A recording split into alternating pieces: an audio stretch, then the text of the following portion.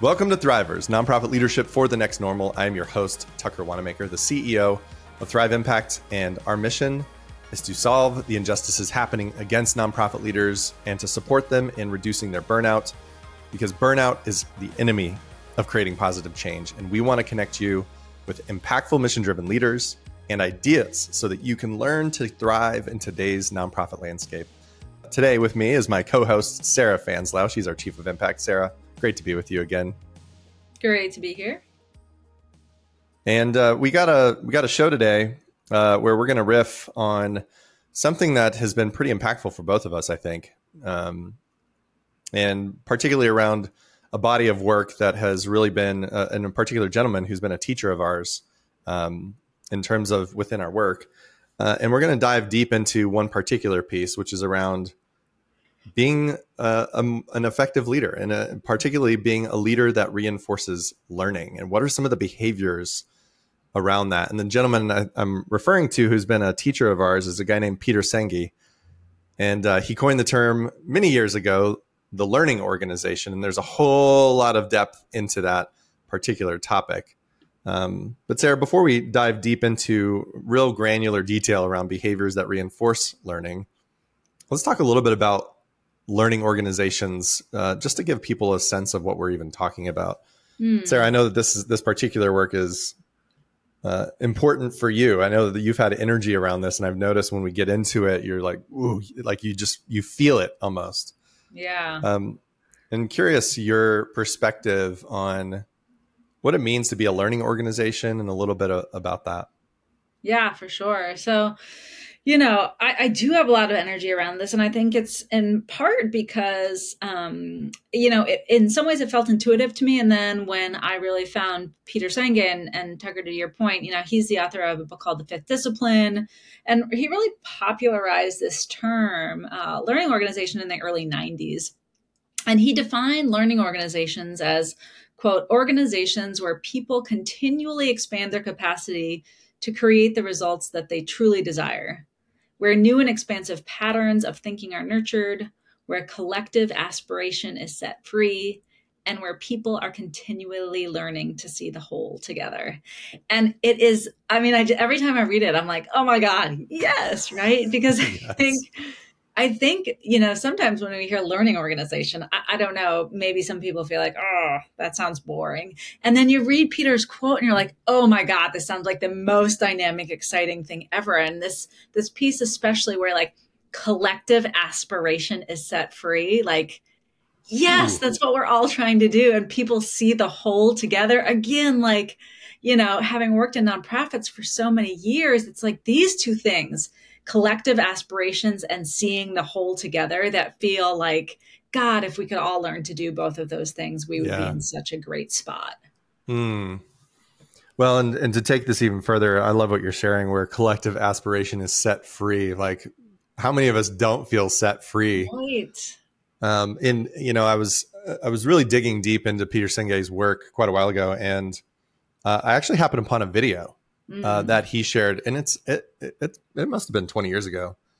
But he was sharing to a group of educators, and we'll put that in the show notes, by the way, the link to this particular video. I highly recommend you watching it or listening to it. It's on YouTube, but you can listen to it as a podcast almost.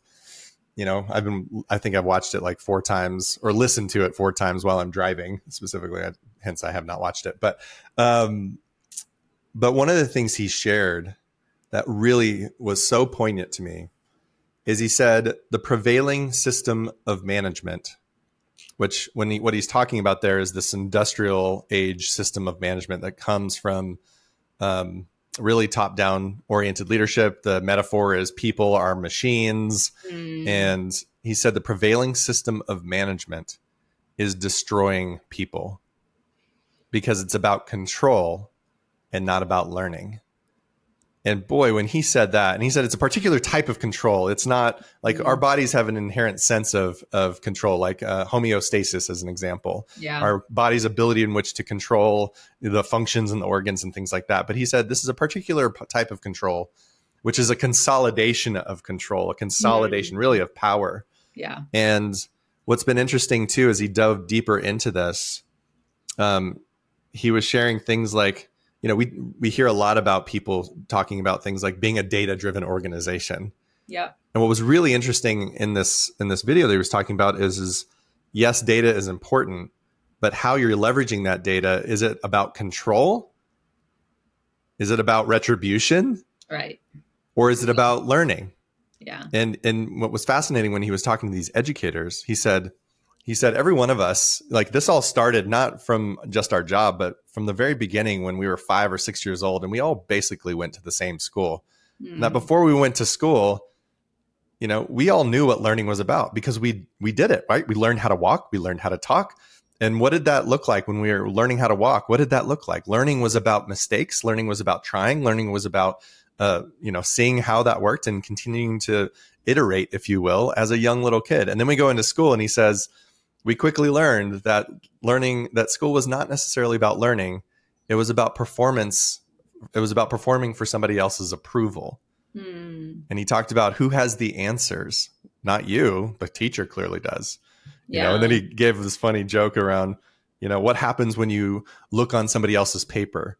Well, you get in big trouble. That's cheating. He said, we shoot collaborators around here, and it was just like, it was just really fascinating to hear that this whole industrial age and the system of management and this water we've all been swimming in for so long, and we don't even realize we're wet, has been destroying people.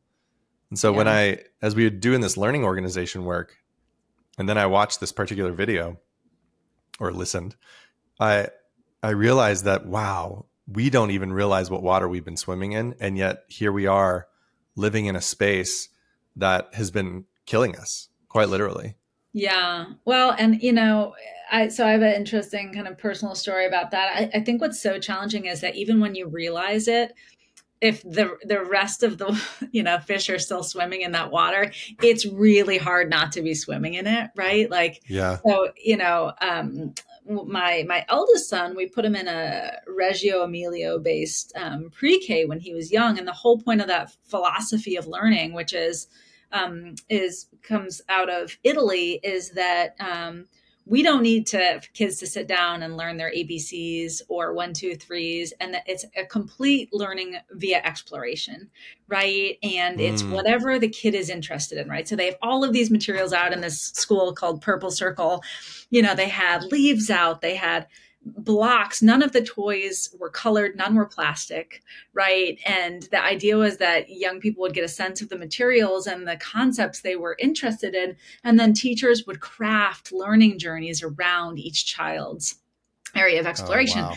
And it really shaped how August thinks, right? And then he went to a universal pre-K program in New York City and into regular school. And I will tell you, it was such a shift, right? Because it went from this idea of what fascinates you and how can we build a learning journey around your own interests to this is how you do it and do it this way. And I'll tell you, he still struggles when a teacher is that kind of teacher that says, jump this high. And if you don't jump this high, you're wrong. Like he can't get with that. Right. And it's because in part he was trained differently. And so, it's so interesting to think about not only what would it look like to be in a different system, but then once we know better, but others don't, what do we do with that? Like, oh my gosh. Yeah. What do we do? Yeah. Well, and to your point around the school, another thing Peter said was there is no difference between, in terms of the industrial age system of management, between the teacher and the student and the boss and the subordinate. Right. There's no difference, right? It was ingrained in us. Like you were talking, I love that you're providing that dichotomy or that contrast between August's, training initially as a 4 or 5 year old, probably, and then going into the other form of management, if you will, to use that term. And like, whoa, wait a second. I thought this was about learning. Now it's about something different. Well, and to your point, like the whole, the teacher has a completely different role in the first system than the second, right? And the first system, it's guide. It's a listener. It's looking at the cues of the child and following them in support of the child. Whereas in the classroom, right, it's a teller, it's a controller who has the answers, decider, right? and conforming. Like I need to conform. Correct. I need to Right. perform so that they're happy with me. Yeah. And Yeah. then we look at our existing system of management in our own work, and how many of us feel this pressure, to perform, right? To like, I need to get it right, or I'm going to get slapped, right?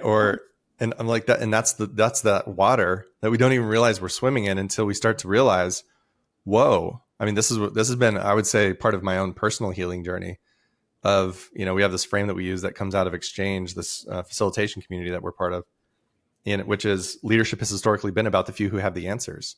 Yeah. And but perhaps leadership is not that. It's more being a guide from the side, not a sage from the stage.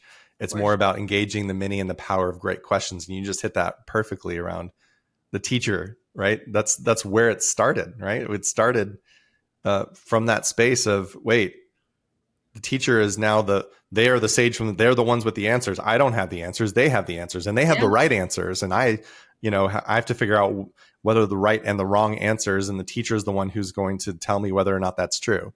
Right. Well, and not conforming to that is painful, and is still painful, even though there's a growing awareness that that's not the right answer.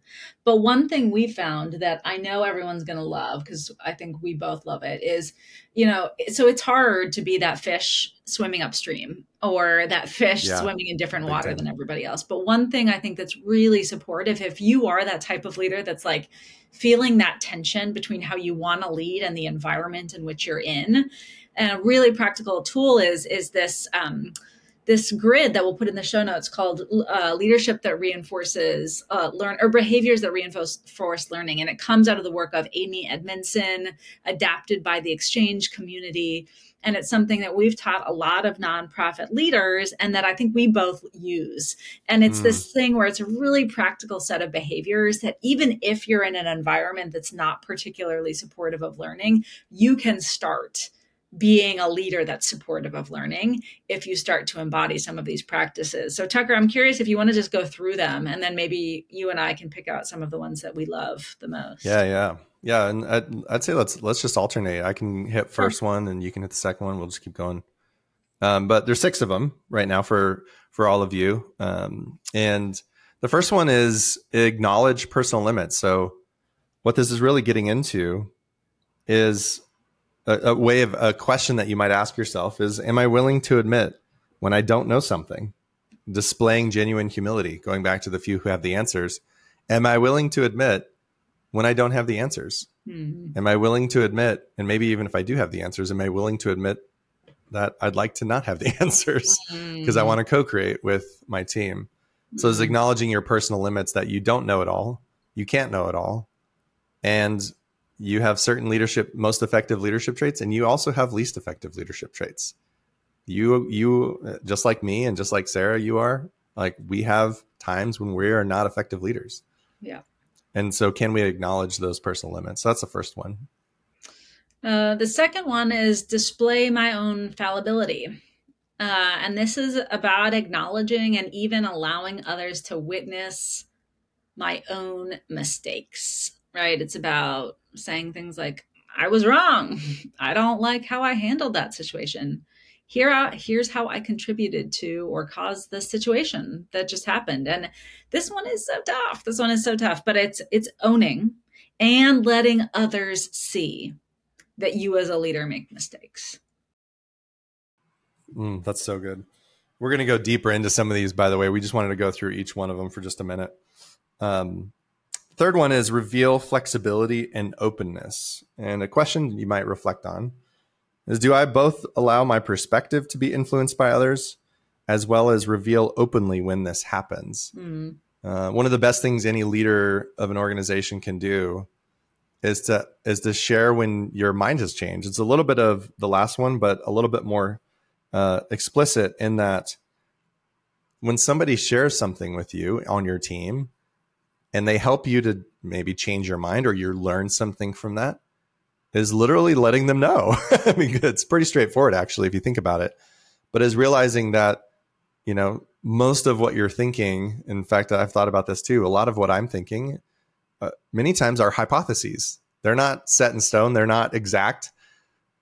They're really hypotheses. And sometimes I know I can come across with a lot of confidence, but yet really underneath the surface, it's mostly hypothesis. Which is right? true for everyone, right? Which is true for everyone, exactly. And so am I able to allow my perspective to be influenced? And when somebody shares something and I realize, wow, that's I didn't see it that way before, and now I'm thinking differently, is like Yeah. literally being able to share that in an Yeah. explicit way. Yeah, I love that one. The next and fourth one is invite voices. And a question you might be able to ask yourself to say, do I do this? Is do I both invite voices into conversation as well as acknowledge contributions and especially risk taking contributions? This can be hard, but Oof, this inviting one's tough. voices sounds like, hey, I'd love your perspective on this, or can we bring this person's voice into the conversation? Before we move on, is there anybody else who wanted to be heard, right? Really stopping and pausing to invite voices and recognizing, and I think this is a tension sometimes, that some voices need to be explicitly welcomed into the space in order for them to feel comfortable sharing. And sometimes inviting voices explicitly into spaces can feel scary to those voices as well. And so, inviting voices in a really soft and gentle way, which is why I like some of these kind of sentence starters, because they acknowledge both of those places. Sometimes we just need to be general and say, hey, I want to make sure that anyone who had something to share has an opportunity to share it. And then sometimes it's about explicitly calling people in to share their experiences and their thoughts. Yeah, Sarah, I'd like to come back to this one. I'm thinking particularly around risk-taking contributions. Yeah, That for sure. is poignant, right? Yeah, When it dissent is. comes in, or how do you invite dissent? So coming back to that one. The fifth one is frame mistakes or failures as learning opportunities. Do I encourage my team members to embrace failure in a productive manner? Do I seek opportunities to own and reveal my contribution to the quote unquote failure?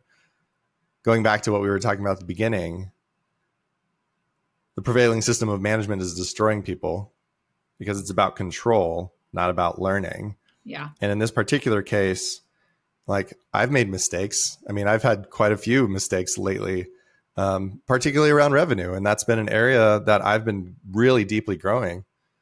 And personally, in terms of how I approach it, how we create a culture around it. And I realized I had mistakes, and I'm incredibly grateful, Sarah, for you and for Julie and Alan and Aaron and a lot of the team members who have been very gracious in saying, hey, we understand. Like, what are we learning from this? Like, you almost replied in a way of reflecting back and appreciating me sharing that, and then inviting me and all of us to say, what are we learning from this?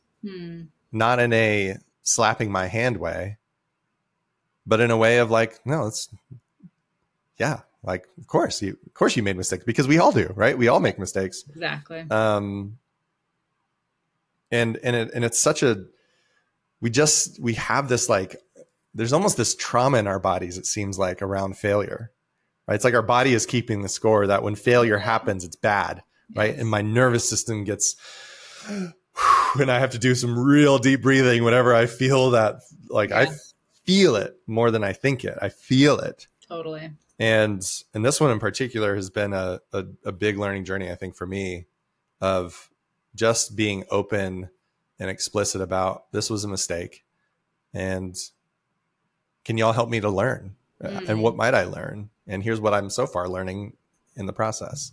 Yeah. Yeah, absolutely. The last one, before we kind of deep dive into a few, is embrace adversity. And this is really asking yourself to look for the gifts and opportunities often hidden inside our challenges. And, once we were teaching on this, and a nonprofit leader said, well, I actually do this, and I sometimes get in trouble for it because people think that I'm just putting on my rose-colored glasses and refusing to see the challenges. And we have come across that before, but I think that's not the point. Is not to say, let's not learn from what went wrong, to what you just said, Tucker. It's saying, here's, let's learn from what went wrong. And, here's how we might look back and appreciate this challenge. Here's how the situation might end up helping us. Here's what's great about this. And I think, sometimes we have a hard time holding both of those things right together, that there's an opportunity for learning and that there's potentially a plus side, even out of something that maybe was deeply harmful or hurtful, Yeah. or caused issues. This one's making me think about, I was listening and in a workshop with a guy named Dr. Benjamin Hardy, and he was giving a great example. And some of you have probably heard this phrase before, but he's giving a great example of his own brother and himself, and thinking into the science behind when we can make the shift from something is happening to us to something is happening for us. Right. That shift is a pretty important shift, psychologically speaking. And this is a little bit of that shift. And I appreciate you hitting on, it's not acknowledging the mistake, if you will, right? It's maybe even reflecting back, people reflecting on that. And so it's kind of like this both and. It's not like, totally, oh, what's the gift, right? It's not some of that toxic positivity that sometimes people can have, like, oh, we're just going to slough it under the rug. Like, we gotta, definitely important to acknowledge it. And in most things, in most mistakes, hence going back to learning, right? How did every one of us, how did we all learn how to walk? Right. By falling. Yeah. By falling, quite literally. And so because of the falling, we were able to then eventually learn how to walk. And so what is the walk here for any one of us when it comes to our mistake? And having an explicit section whenever you're in that deeper learning stage to ask that question, what is the opportunity and what is the gift that this might be bringing us? And even going in that space for just a little bit. Yeah, absolutely. So Tucker, we've just went through all 6. Like, what is the one that's, lighting you on fire right now, and why? Well, that one you just shared was like, oh man, that's a good one. I mean, they're all so good. I mean, I'm particularly kind of what I was saying a minute ago around inviting voices, especially the risk-taking contributions. That's tough. It is. Because that goes into me, like, every one of us are facilitators if we're bringing anybody together in a meeting, in a check-in, in a gathering, in a convening, or anything. And we've all been in that place where dissent was brought. Yes. And how the person who is facilitating whatever that meeting is, how they approach that, that's a big deal. That's a really big deal. So that's one that was kind of lighting me up a little bit. Yeah, I agree. And I think what's hard, and I'll, in my last job, I did a lot of bringing of staff together, and we had monthly meetings where we would do a variety of different things. And they're more, we used a lot of similar techniques that we do at Thrive, but inevitably during those experiences, so I was working with program managers who were, supporting young people and doing service learning. And a lot of that time, this was right after the murder of George Floyd. And so a lot of the young people we were working with were working on really challenging service projects related to racial inequality and to systemic racism. And the staff were often caught in the middle of young people wanting to do all of this amazing work and the systems around them stopping them or blocking them. And, it's really hard work, right? Just straight up. And a lot of times that kind of tension around the work would come into the meeting. Not always, people bring in feelings because that's what we do. We're humans. And sometimes we direct those feelings in places where they don't always fit, but we're feeling them. And so and dealing with that feeling of dissent was really hard for me as a leader, to be honest with you. Like, and I would often, after the meeting, if I felt like somebody was having a hard time, just do a personal check-in and just saying, how you doing? And then they would tell me what was going on with them and why they had shown up in the meeting the way they had shown up. It wasn't about the thing that we had been talking about. It was what had been happening outside of that. But I raised that because so much of the time we take dissent personally. We take it Totally. personally as leaders, and that is what's hard. And I would love to figure out how to not take it personally, and I don't know. I don't know. I literally don't know. um, I've been working on it, like mentally or cognitively. I now know there is probably something going on in this person's life. It's more about them than it is about me. But Yeah. still, in that moment, not reacting with the fight flight trigger, it's Yeah. really hard. It's just Well, you really feel hard. it, right? You Yeah, like, it's like your breathing gets shallower. You're like, for me, my shoulders go up, for sure. right? I mean, I feel it in my chest immediately, right? That feeling like I'm Immediately. being attacked, you know? Mm-hmm. Mm. I'm So, thinking, yeah. I actually have right in front of me a phenomenal book by a guy named Marshall Rosenberg. Some of you may have heard of it, called Nonviolent Communication. Hmm. And the reason why he uses such a poignant word around violence is, if violent, it says it at the very top of the book, if violent means acting in ways that result in harm or hurt, then much of how we communicate could indeed be called violent communication. It's so true. And he has It's a so true. story in here where he said, it's titled "The Most Arrogant Speaker We've Ever Had." And he gives a story of his own situation. He said, here, I'll just read a little bit of this because Yeah, it do speaks it. directly to actually a very practical way of addressing, of managing this. He said, this dialogue occurred during a workshop I was conducting. About a half an hour into my presentation, I paused to invite reactions from the participants. One of them raised a hand and declared, "You're the most arrogant speaker we've ever had." I have several options open to me when people address me this way. Yeah. One option is to take the message personally. Yeah. I know I'm doing this when I have a strong urge to either grovel, defend myself, or make excuses. Hmm. Another option, for which I am well rehearsed, is to attack the other person for Hmm. what I perceive as their attack upon me. Right. On this occasion, I chose a third option by focusing on what might be going on behind this man's statement. Yep. So here he goes into it. He says, "Are you reacting to my having taken 30 straight minutes to present my views before giving you a chance to talk?" This man, "No, you make it sound so simple." "Are you reacting to my not having said anything about how the process can be difficult for some to apply?" "No, not some people, you." "So Hmm. you're reacting to my not having said that the process can be difficult for me at times?" "That's right." "Are you Hmm. feeling annoyed because you would have liked some sign from me that indicated that I have some problems with the process myself?" After a moment's pause, he said, "That's right." Now, and then he says, "Feeling more relaxed now that I'm in touch with the person's feeling and need, I direct my attention to what he might be requesting of me." And Hmm. his question was, "Would you like me to admit right now that this process can be a struggle for me to apply?" Yeah. Phil, or this guy, says yes. And so his final, having gotten clear on his observation, his feeling, his need, and his request, I check inside myself to see if I'm willing to do as he requests. Hmm. And then he says, "Yes, this process is often difficult for me." And I think he was literally teaching on nonviolent communication. "As we continue with the workshop, you'll probably hear me describe several incidences where I've struggled or completely lost touch with this process, this consciousness that I'm presenting here to you.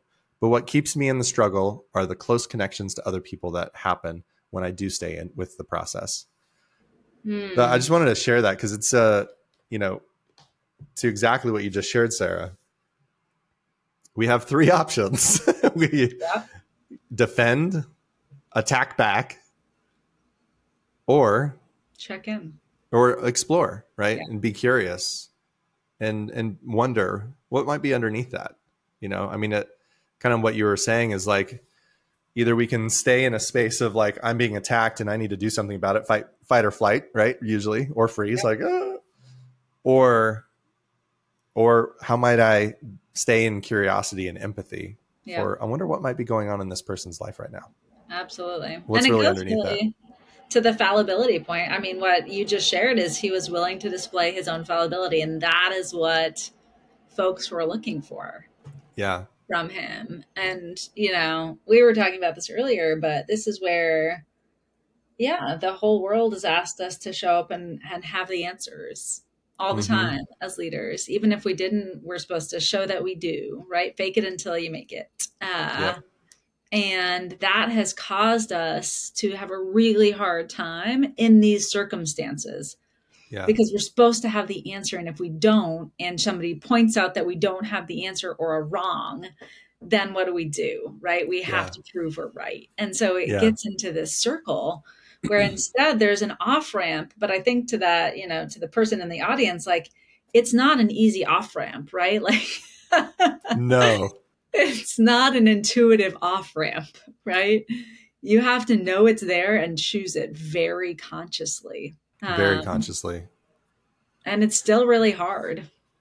I'm also reflecting. I had a story. I've shared this in some of our workshops before, and this reminds me of our podcast, a podcast that we shared about where Brene Brown was a podcast that we were reflecting on, a Brene Brown podcast, which she was talking about that willpower is not enough, Right. and one of our typical experience, we do a lot of facilitating, and we also train on facilitating. But we also say never facilitate alone. Now, that's not always true. Sometimes I'll go facilitate alone, or Sarah, you will, or whatever. But generally speaking, we do it as a team. And we had this one particular situation where I was literally training on how to create impactful gatherings and meetings. And we were doing this live word cloud in the room. It was the very beginning of this experience. And we had this live word cloud in the room of, hey, what was that last experience like? Because I took them through an experiential, what we call an active learning cycle, and with a question and reflection in a small group, and then and this is all on Zoom, and so I invited them to share what word came up for them, and we put up the word cloud that was going up in live in the room, and it was like connective, inspiring, loved it, and then this big word right in the middle, uninclusive. So here I am as a facilitator, facilitating a training on creating impactful facilitation or meetings and trainings or workshops. And somebody puts uninclusive up there. And I have to admit, I was like, I paralyzed. I froze for a moment because I was like, how do I? And I just kind of like lightly kept going, like, oh, okay. And then more words came up, and then I had a co-facilitator. Her name was Monica for that particular experience. And I'm so grateful for her because she was pinging me, in our back channel, pinging me like, hey, Tucker, let's bring that up. Let's talk about that. Yeah. And I mean, honestly, and I can't say, I don't know if I would have done this differently if she had been and not been there, if I had just been facilitating by myself, but her prompts were really helpful for me to more quickly get out, because I felt it, right? I felt my shoulders go up. I felt this like, Yeah. I'm supposed to be doing this training. And then here somebody puts uninclusive. And so because of Monica's prompts to me, it was really helpful for me to get out of my own way. Yeah. And I said, and then I realized I just trained on, leaders don't need to be the few who have the answers. They need to be the ones who engage the many in the power of great questions. I literally just trained on that before that experience. And I thought, I don't have the answer to this. I don't know. I don't even know how to address it. Yeah.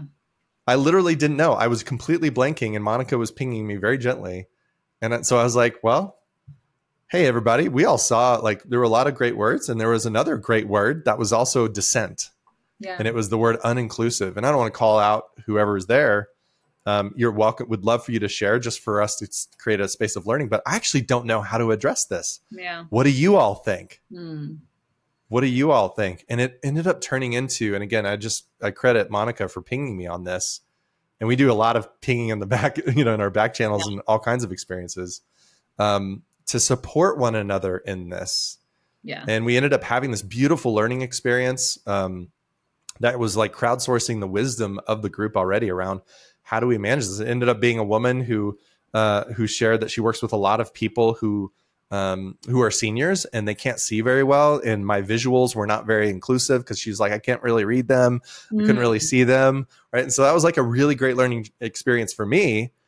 And then it turned into, well, how might we create more inclusive experiences? And so it totally went off the agenda for the workshop, but yet turned into this beautiful learning experience. And because for me, I was able to, because I had support, frankly. Like, and I don't know if I would have gone down that path if I hadn't had somebody supporting me. Yeah. And so anyway, just as a story of how might we lean into each other Yes. as well? Because willpower is not enough. There's, No, it's you not. know, we need support in getting out of the water that we've been swimming in for so long. For So sure. Yeah. And I think, this piece around support is so important for nonprofit leaders because, at least for me, and I think for you too, part of it's just been, in past work experiences, the isolation, when you're the person who's in charge of needing to have the answers and you feel like, you're isolated from others because you shouldn't be asking for help. And even if you do ask for help, you still have to go it alone. And this is why, you know, communities of support are so important for nonprofit leaders. And it's so important for us as leaders to invite voices in and constantly repeat that message of maybe we don't know and that's okay. And maybe you don't know either. And that's okay too. Right. yeah, Like, yeah. the last thing I was thinking about with this was when dissent comes in. I've thought about like leaning into the like what is a reaction that I can do, and I was thinking about when dissent comes in. One, that took a lot of courage for somebody to do that. By the way, It did. that's Yeah. pretty. That's a massive amount of courage to be able Yep. to bring dissent in, right? When everybody else is saying one thing and then they say, not so much, right? Like it took a lot of courage, even in that was even anonymous, but it took a lot of courage for them to put that word up there, For sure. uninclusive. And so one way of a tactic here is not just some of those sentence starters that you shared around, can we bring people's voices in before we move on? Is there anyone else that wants to be heard? But when dissent does come in, is leaning on the side of appreciation immediately, right? Yeah. Like, thank you for bringing that up. I appreciate that. And take a pause for yourself. If you're feeling that, what do I do about that?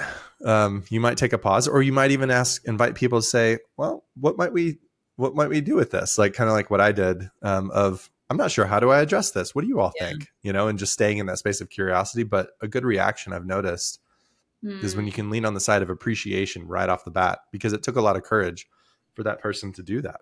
yes. Yeah. And I think recognizing, because I think it's easy to go to that place, and I certainly do, of like feeling attacked.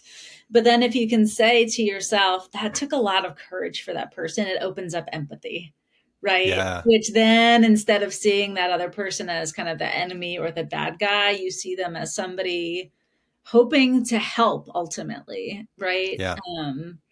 I think, what was it in Dr. Danny's book, the reframing of self stress is around, and self doubt is turning it from seeing it as a negative thing to seeing it as something that we care about, right? And it's flipping it Mm, to see the side of empathy. And so when people are bringing up dissent, it means they care, right? yeah. It means they care. And while it may not have come out that way, reframing it that way mentally for yourself, I think helps make that bridge to the appreciation side so that it feels genuine and authentic. Yeah. Mm. Well, this has been a great podcast, Sarah. Man, there's so much to dive I into. I do know we focused a little bit more on the inviting voices. We'll put this up in this particular worksheet that we have around these behaviors that reinforce learning. We'll put this up in the show notes as well for you all to take a look at it. It has a self-assessment question for each one of the 6 behaviors that we talked about. It has some sentence starters as well. So like real practical, and these are all just practices, right? This is you're learning a new muscle because you're learning how to swim in totally different water, right? It's like a whole other operating system, right? It's like going from a PC to a Mac. It's a totally different operating system, and so it's going to feel clunky, it's going to feel awkward, but it really does lead to, I think, what most of us want, which is going back to that sentence that you said at the very beginning around a learning organization, which is where collective aspiration is set free Hmm. and where people are continually learning to see the whole together. That's it. Awesome. Any other final words of wisdom before we go, Sarah? Oh, just one. That makes me think of one of my favorite poems by a guy named Jack Gilbert. And it's called, I think it's Failing and Falling. But the part of the poem that I love is that it's about kind of a marriage ending, but he said we have to remember that Icarus also flew, right? So often when things end, we think of them as failures instead of something coming to the end of its triumph or learning through it. And so you just made me think of that poem. We'll put it in the show notes, but like, Hmm. let's see what we've gone through as a triumph that might be coming to an end and we're learning into something new. And remember to see that we also flew and not just fell. Well, I just pulled it up, Sarah. What if I just read it real quick? It's Do not too it, long. read it, All read it. right, here's the end. Failing and Flying by Jack Gilbert. Everyone forgets that Icarus also flew. It's the same when love comes to an end or the marriage fails and people say they knew it was a mistake, that everybody said it would never work, that she was old enough to know better, but anything worth doing is worth doing badly. Like being there by that summer ocean on the other side of the island, while love was fading out of her, the stars burning so extravagantly, those nights that anyone could tell you they would never last. Every morning she was asleep in my bed, like a visitation, the gentleness in her like antelope standing in the dawn mist. Each afternoon I watched her coming back through the hot stony field after swimming, the sea light behind her and the huge sky on the other side of that. Listened to her while we ate lunch. How can they say the marriage failed? Like the people who came back from Provence and said it was pretty, but the food was greasy. I believe Icarus was not failing as he fell, but just coming to the end of his triumph. Awesome. Thanks, everyone. Go out there and be learners. Bye. Yeah.